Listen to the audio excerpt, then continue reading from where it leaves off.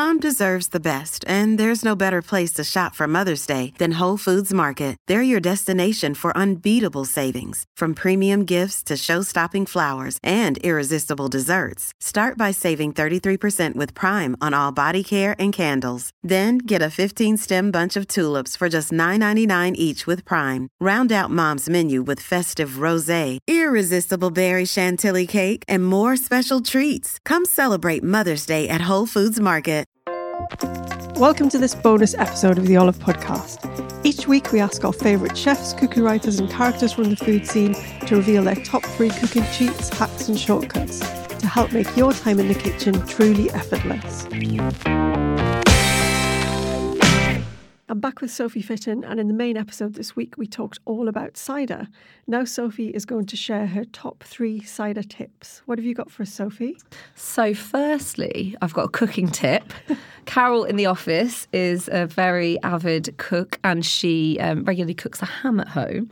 And she was chatting about ways to do it, and the very famous Nigella's Coca-Cola ham came up in conversation, and she said, I'm wondering if I can use one of our ciders to do it. And she ended up using our wild elder cider, which is made with elderflowers, all natural elderflowers, no flavourings, no nothing, and is fairly sweet.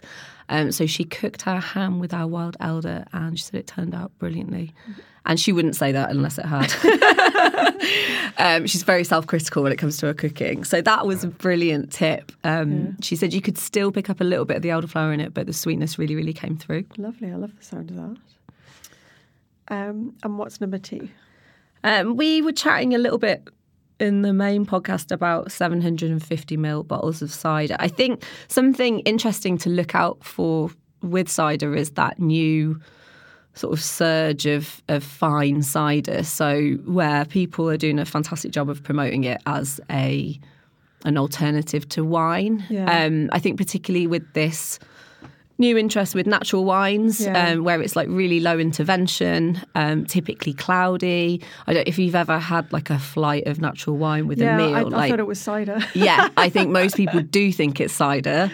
Because it's got that. It's a bit funky, isn't it? In the way that cider cider can be. Yeah, I guess it's something to do with like the yeast and things that you can still taste. Yeah. But I think what's interesting with that is it's such a hard sell, because you're essentially presenting a product that is a much lower ABV to wine. Yeah. And I don't know whether it's a bit of a British thing where we want the booze. We want the booze. So we're like, oh, do I want to spend 15 quid on a bottle of cider, or do I want to spend 15 quid on a bottle of natural wine? And I think it's that kind of whether people think, it's not the same value. I don't know, but there are some amazing producers out there promoting cider as wine. So one to look out for. And if your local bottle shop is stocking it, give it a go, and it will be something completely different to your pint of cider that you're having on the bar.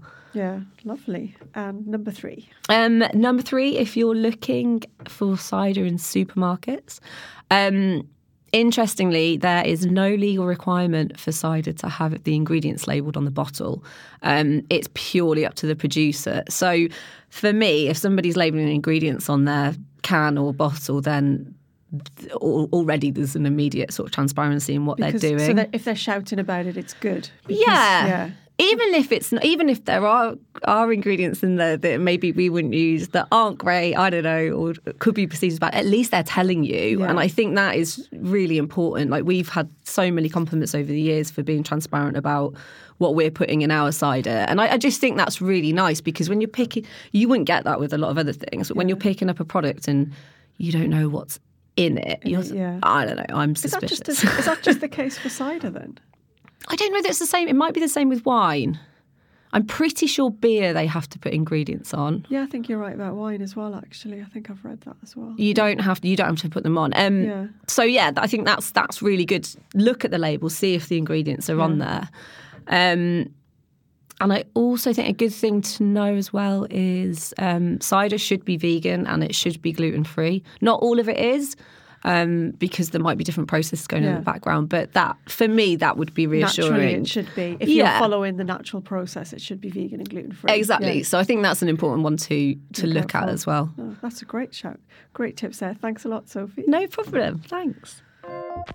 Thank you for listening to the Olive Podcast. For recipes and more information, head to olivemagazine.com. And don't forget to subscribe at iTunes, Acast, Spotify, or wherever you get your podcasts.